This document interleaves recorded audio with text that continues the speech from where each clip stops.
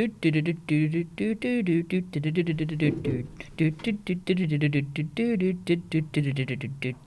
Pidcast, a podcast brought to you by the Piddington Society and powered by Pragma Lawyers. Today's guest has worked in both private practice and community legal centres and has a unique take on both. So let's meet him now. Welcome, guest, as is customary on the pod. Who is Shaban Azad? Who is Shaban Azad? That's a very good question. I'm not sure. I'm sure that other people would have different answers to that question. I am a... Bloody hell.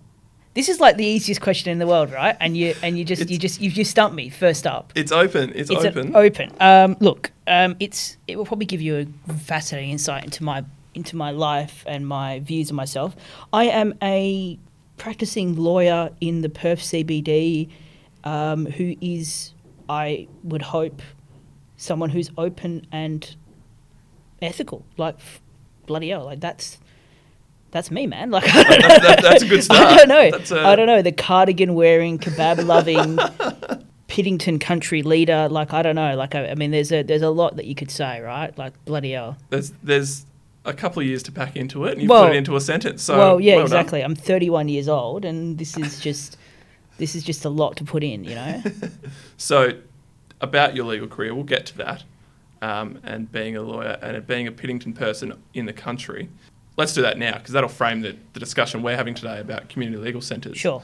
So, what CLC were you part of, and for how long, and what sort of areas of WA have you been in practising the law? Well, look, if we're going to talk CLCs generally, I would like to put the ALS into the CLCs, because I think it's appropriate that we do.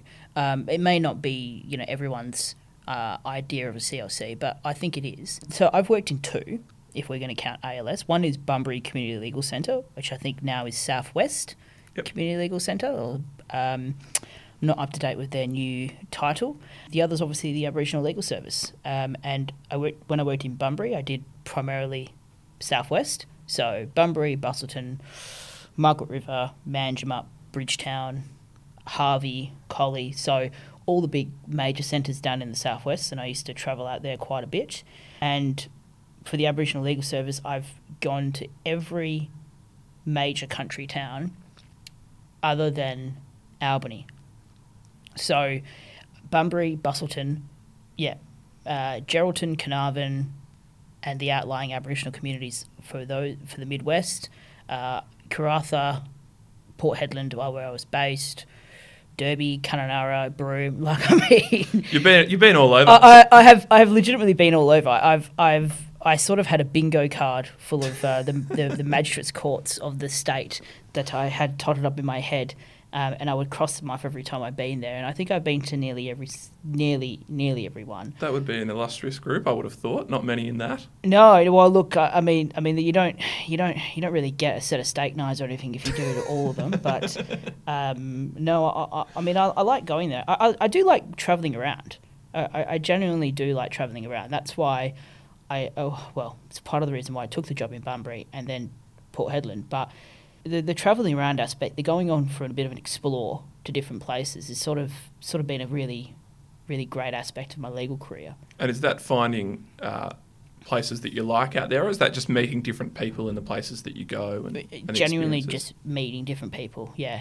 I mean, I don't think I could... Well, I could generally live anywhere. Like, I could live anywhere in WA. My wife probably has a different outlook on that question. Yeah, I could live anywhere, and with the advent of the internet and with everywhere being connected, I didn't struggle when I lived in Port Hedland. I didn't struggle for any amenity or anything other than major events like major concerts and. Missing out on those, but otherwise? Missing out on those. And obviously Piddington, Bali, which you have to fly to Bali for. You do have to fly to Bali for. Yeah. So I could pretty much, I like going everywhere. So let's split it up then. So you were in Bunbury first, and then you went up north. Yeah. So when were you in Bali? What sort of level were you at, and what were you doing when you were there? When I was in Bunbury? Sure. So I started there in 2015. I was there for about 7 or 8 months at the Community Legal Centre. And I didn't do... when I practiced in private practice beforehand, I did mostly just crime. So not actual crime, but, defending people. So private practice crime is a really interesting sort of area. And then when I went to Bunbury, I didn't practice in crime at all for 7 or 8 months. And I think at the end of it, I was like, I need to go back to crime. I missed it too much. But I did mainly family law, civil, everything. A community legal centre covers everything. And our community legal centre was a generalist firm. So, one appointment would be for family law, one appointment would be for a restraining order, one appointment would be a tenancy issue, one appointment would be, problems with the tax office, one appointment would be centre legal, it would just, you would cover a whole range of issues, and it was a generalist sort of firm. And sometimes, I would remember you'd travel to Collie or Harvey, and you'd have 3 appointments set, and you just get this one-line blurb, you just get okay, well, what's your issue? It's financial issues. You could be family financial issues. It could be civil. It could be this. And it took you it sometimes took you a while just to figure out, okay, well, what's the issue? What's the issue, right? And where can we go? And that was pretty fun. And it was also pretty fun to realise that there's so much. Well, it's not fun, but it was sad and enlightening to realise that there are so many gaps in the legal services profession. There's so many gaps that the legal services do not provide that people just fall into, and you would think that this would be an obvious thing to cover, but where there is no money and where there is where there's a demand but it pays little, or the people that require that service cannot afford a professional service, then it doesn't get covered. That's where your CLC comes in. That's where your CLC comes in. But CLCs are, and I'm not gonna, and I want to just preface this. I'm not talking for every CLC. And sure. I'm not talking on behalf of CLCs, and I do not possess the. I'm not their spokesperson. But no. When I worked for a CLC, I was in a really interesting area where CLCs were starting to change from just getting a pot of money and using it as they saw fit to then having strings attached to that money. So before we could provide services to anyone. Now it sort of started to change as I was leaving to, you could only provide services to a certain subset group who fit into this category. Meet criteria. Yeah, they meet criteria and move on. And obviously we had means testing and we had all of that, which is essential because, and we tried not to means test everyone. We tried to sort of provide a generalist service. And then if we did assess that they had the means, we'll go, well, look, you need to get a private prac, but you should go here, you should go there, this is your issue. So yeah, it was an interesting sort of phenomena to watch and to sort of be a part of.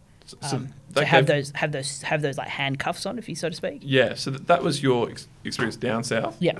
And then what then made you go up north, and what was the difference in experience, and what was the difference in clientele that was coming through the door, and formality or informality? Well, the Aboriginal Legal Service obviously primarily provides criminal legal services to the Aboriginal population in any town or any area, and that's the biggest difference, because I went from a generalist firm to and effectively not really dealing with any Indigenous people at all. So in Bunbury, I generally maybe had 2 or 3 clients who were Indigenous, who actually ticked the Indigenous box, so to speak, and then I dealt with a lot of people from culturally diverse backgrounds, but I never dealt with any Indigenous people. And going up to Port Hedland is like the coalface. It's a whole new world. It's a whole new world. And I call that the coalface of practicing law, because if you can practice law in Port Hedland, or you can practice law in Karratha, and actually even let's go further, you can go practice law in Jigalong or Nullagine and deliver effective legal services out there, then you can do it anywhere. So let's talk about that then. What are the experiences that stayed with you from those places that you went, those services that you provided, that either have taught you something about how you practice today, or have just provided some sort of context for what you do? One of the main things is you don't need all the things that you think you do need. You don't need a desk. The Swan River View. You don't need the Swan River View. I do have one at the moment in my current office. A very small glimpse, but still have one. You don't need a lot of... Yeah, you just don't need all the stuff. You don't, obviously you have to be aware of certain things. One, your ethics, always. And you need to make sure that every time you're dealing with someone or you're talking to someone, you have to make sure you got to keep your ethics, and that applies everywhere. It doesn't matter if you're on St George's Terrace or you're sitting under a tree in Jigalong. Yep. That's your ethics is your number one.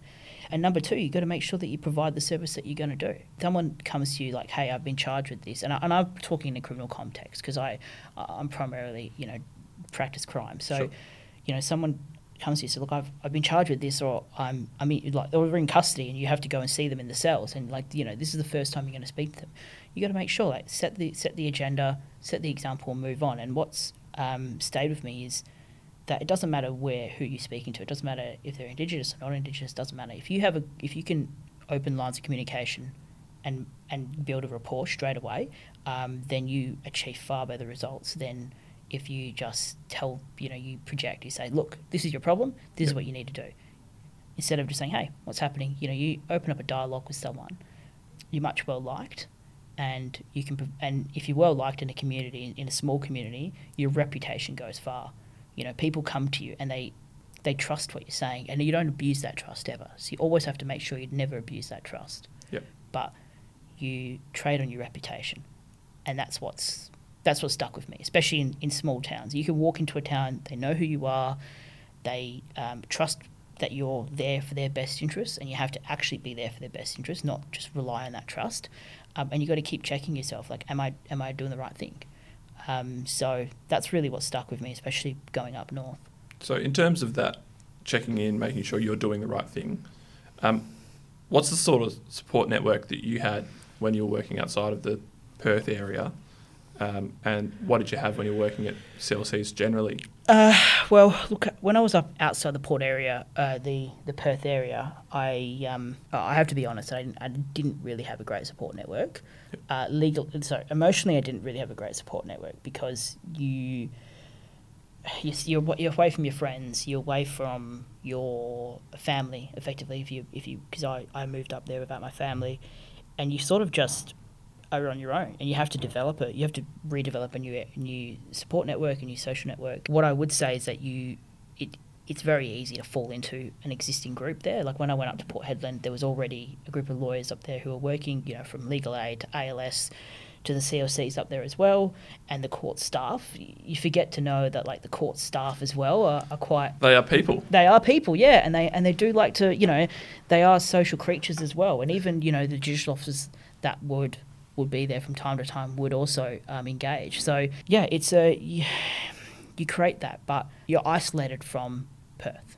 Yep. Because unfortunately what happens, and I think why I started to really push the country aspect when I was in the city and when I was in the country, and develop this sort of random idea about Piddington Country, which Nick Van Haddam loved, was that there really is a disconnect between the country and the city. And it's very difficult when I was practicing back then to really know what's going on. Like no one, you don't know what's happening. You don't know what the latest trends are. You don't know. You're disconnected from CPD sessions because there weren't a lot of online CPD, back in 2016. It's only because of COVID now, and really that's pushing it. But yeah, you just get disconnected, and it's a networking issue as well because people don't know who you are. If people don't know who you are, you get stuck in a rut where I couldn't get a job for some time, moving from private practice to a CLC because no one knew who I was. I didn't have a reputation. Yep. And so... Who do you then fall back on? How do you then move forward from the position of possibly not knowing a lot of people in a town, not having a reputation built up yet, being able to build the reputation, but you just haven't been provided the opportunity yet? What are the sort of things you utilised or things you did to then get into that job? In regards to... And then build the network. Well, I mean, I can't talk from the perspective of getting the job, but I can talk when I got there. I made sure I did the best I could at work every day. So that was in court, providing legal advice, whatever. I wanted to make sure that if I was in public, I was professional and seen to do my job, because that's how people see you, people talk to you. And as well as that, I try to introduce myself to as many of the practitioners that used to come up from Perth to Port Hedland, because we used to run district court every couple of months, Supreme Court if there was a murder trial that was happening, so you would just make sure that you were you would introduce yourself and make sure that you were known to practitioners who were coming up, and you would just be helpful. I would routinely, just not to not in any cynical way. I would routinely, if anyone would come up to Port Hedland, I'd introduce myself and be like, right, this is where you can go to do this is where you can go to do that. This is shortcut it, right? Because you can be there for a week and you can live from hotel to courtroom back to hotel room, and you would never see anything, or you never do anything, or you would, you think, oh, right, this is a small town, it's a crap town, Whereas I would say, no, there's places to eat, there's better places to eat than the pub or, your motel or whatever there is. And there's things to do, don't just get stuck in the one place. So let's turn to those things to do, because that's what I'm interested in as well. Because I imagine that's one of the great benefits of working out in the country is there's a whole range of things you get to see that people in the city don't. So at the end of every day or at the end of the week, do you go out and explore as a way of switching off, or how did you use that? Yeah, well, look, I was privileged because I was able to travel on circuit to country towns. So it sort of works, the social kind of calendar, especially up north, works kind of with the season. So October to April is pretty hot. There's not really much going on. There is some social stuff happening. But then, from May to October, there's, a whole range of activities that go on. Every weekend there's usually something happening.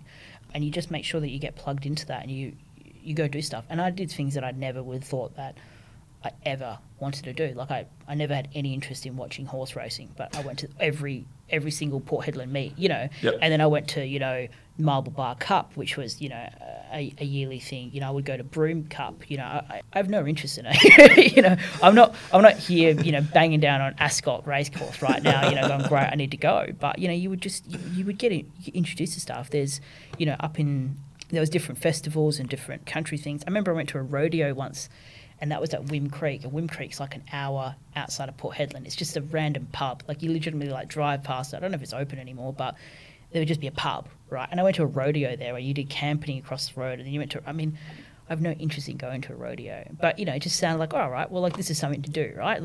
Just be open to it. Just be open to it, right? Just be open to, do whatever. It's not going to hurt me. I could sit, watch some people. Obviously the animals, we have to think of the welfare aspect of it. But still, I just thought, well, stuff it, right?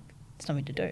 And I got to do others. I would never have been able to go to Carragini if I wasn't working in Port Hedland. And that's an amazing place. Yeah, and I went and did the Carragini experience, and I saw opera in the gorge. Oh, wow. And we had some, great food that was there. So I wouldn't have done any of that if I'd just been in the city. I would have just, and I would have been ignorant to it as well. Yeah. So let's turn then to what's the differences between possibly working in the city and working in the community legal centre space, in terms of very practical day-to-day aspects of what you do. So in terms of billable work, do you know such a thing as a timesheet? Is there a 6-minute increment somewhere? Look, when I went in private practice, I'm going to make no bones for the fact that I hated billables. And I'm going to make no bones for the fact that I hated doing a timesheet. To account for my day in 6-minute increments is the most tedious thing I've ever had to encounter in my entire life, and I hated it with a passion. So much so that I would be behind. But my timesheets would be a week or two behind. Yep. And I'd have an informal timesheet there, yep. But I would never submit a timesheet. And I was always threatened to, we won't pay you this fortnight if you don't submit your timesheets and things. And I always got paid, but I just hated it. I just hated it. And what I hated as well is that sometimes clients would call me and they'd make reference to something in a bill that was sent. So I'd never sent the bills. I was just an employee, right? I would just submit my timesheet, would go off. And I remember I had this shitty feeling where someone called me up and they said, hey, I want to know about this or this about my matter. It was a commercial matter. I was like, yeah, sure, whatever. And then I was talking to them and they're like, right, so what, this is going to be 2 units or 3 units, or what, how long, this conversation's 14 minutes, so is that 3 units? And I was thinking to myself, bloody hell, what, do I now stop billing this person because we're talking about billing issues, or, Yep. it just... I think the legal practice board would tell you yes. Yeah, but of course, right, but I just thought, bloody hell, right, this just commoditises what you do. Yeah, you sell your time. And I wasn't for that. So when I went to a community legal centre, we had a timesheet, but it wasn't a 6-minute timesheet, and it was just effectively, what did you do for this day, so we can account and we can effectively say, our lawyers did this, because the government want to know what they're getting out of the money, of course, and they want some level of accountability. Exactly, and I accept that, and that was fine. And so, you would have 3 hour blocks of appointments, right? And then you would say, right, after this appointment, I did half an hour. I think we had 15-minute increments. We had two 15-minute increments of looking up this issue or typing this up or going here and doing that. And that's fine, right? Like that wasn't an issue for me because that was pretty easy because you'd have so much to do. And that was fine because the money wasn't about money. It was about accounting for time. And I've got no issue with that. At the ALS, I can happily say there is no timesheet. And if there was, we would be drastically underpaid, not by the ALS themselves, but by the government, because the government do not know how good they've got it, where they've got duty lawyer services provided by Legal Aid and ALS, and they are getting extreme value for money. Extreme. I mean, it is just ridiculous. If a bean counter wants to come and watch what a duty lawyer does for a whole day, even in Perth or in the country, wherever it may be, they will see that they get extreme value for money to the services they're provided. Because if you try to get a duty lawyer to do a timesheet, it would be, break the system in some ways. Slow it down in others. It'd be ridiculous. I mean, I know that Legal Aid do have timesheets, but if you had to do individually bill clients, and I would see upwards to about 15 or 20 people a day in Karratha, in a busy Karratha list and a Roburn Karratha list, you would have anywhere between 25 and 40 people. There'd be 120 on the list, and you would split it. Like 60 or 70 would show up. 35 each, depending on your legal. Get cracking. Yeah, you just go for it. There you go, right? And so, it'd be a nightmare. And you'd be there till like 8, 9 o'clock at night sometimes. But yeah, I loved the non-billing aspect. And now that I work for another organisation, they don't have billing either. So got the best of both worlds there. So what could private practice learn from the way community legal centres do their job? Is there something you think, from your experience in both private and in CLCs, there's something that private practice should actually take up and consider? Yeah, look, probably the culture. I'd say probably the culture of focusing on how you can help a client rather than meeting a billing target. I have to say, I've never participated in billing targets. I've never, like when I worked in private practice, I never had a billing target or anything like that. But the culture at a CLC was fantastic because it was you focused. Whilst it was client focused, it was also you focused, like in the sense that, all right, how are you doing today? What's happening? Like, right, you've done 9 appointments or 10 appointments this week. You're probably overloaded this respect. We're going to pull you off, get you to, do your other work and then, move on. And there was a strict, right, you get paid for 7.5 hours of work. At 7.5 hours, you leave. Do you know what I mean? Like it was strict. And it was great because, if you came in at 7 o'clock, you'd get paid from 7 till, 3:30 with an hour break or half an hour break. And that was that. It was so good to just go to work and it just be work in the sense of it not just be your life. Because I don't know. Otherwise it becomes all too consuming. It does, right? Do you check your emails on a weekend at Pragma? Sorry, I don't want to Pragma we into do. it. No, we do. Yeah, right. Yeah. At a CLC, we don't do that. Yeah. Do you know? Once I checked out, not that I didn't care, and I want to make it clear, I did. It's not like as if like people who work at CLCs just stop, right? Like at 3:30, right? No problems. I have no issues whatsoever. But what I'm saying is that there was no expectation of doing extra work on top of what you were doing because you were only getting so much. It was such an emotional. You were putting a lot of your time and your emotion into it that it's not worth it. It's not worth it. And I found that. Like I found that that's having a proper balance and looking out for your workforce is number one. Because if you burn out, like I was in private practice and I was depressed and I was just burnt out. Like I just hated it. I used to go in and hate it. I used to be annoying to my fellow colleagues just so they wouldn't talk to me. Like, do you know what I mean? Like, just because I just wanted the space. Like, I just didn't want anyone to talk to me. And I'd be like, right, I'm just going to act like a dickhead today because, like, that means that people will stay away from me and that will be that. And that's a stupid attitude to have, right? Yeah, like, no, it's not conducive to great work. No, exactly, right? Yeah. So, yeah. All right, well, in closing, and this is the question we ask everyone who comes in, what does justice mean to you? Fairness. I think everyone who comes before courts or wants to receive justice there needs to be an aspect of being fair. And even though you might not like the result, if you had a fair go and you've been given an opportunity to be heard and listened to and your concerns are noted in the sense and then given a reasoned response as to why a certain decision has been made, then that's, I think, is all you can expect. And the system has to be fair. And unfortunately, the more money you have, the more, so to speak, fairness you might get. And that, for me, is disgusting. So that's where the CLCs pick up an enormous amount of slack, and to make sure that those that can't afford, the silks on the terrace, can still get justice. And for me, that's how I'd explain it. I say, if it's fair and the system's fair, then you can have no complaints. Shaban Azad, thank you for taking the time. Thank you, Nick.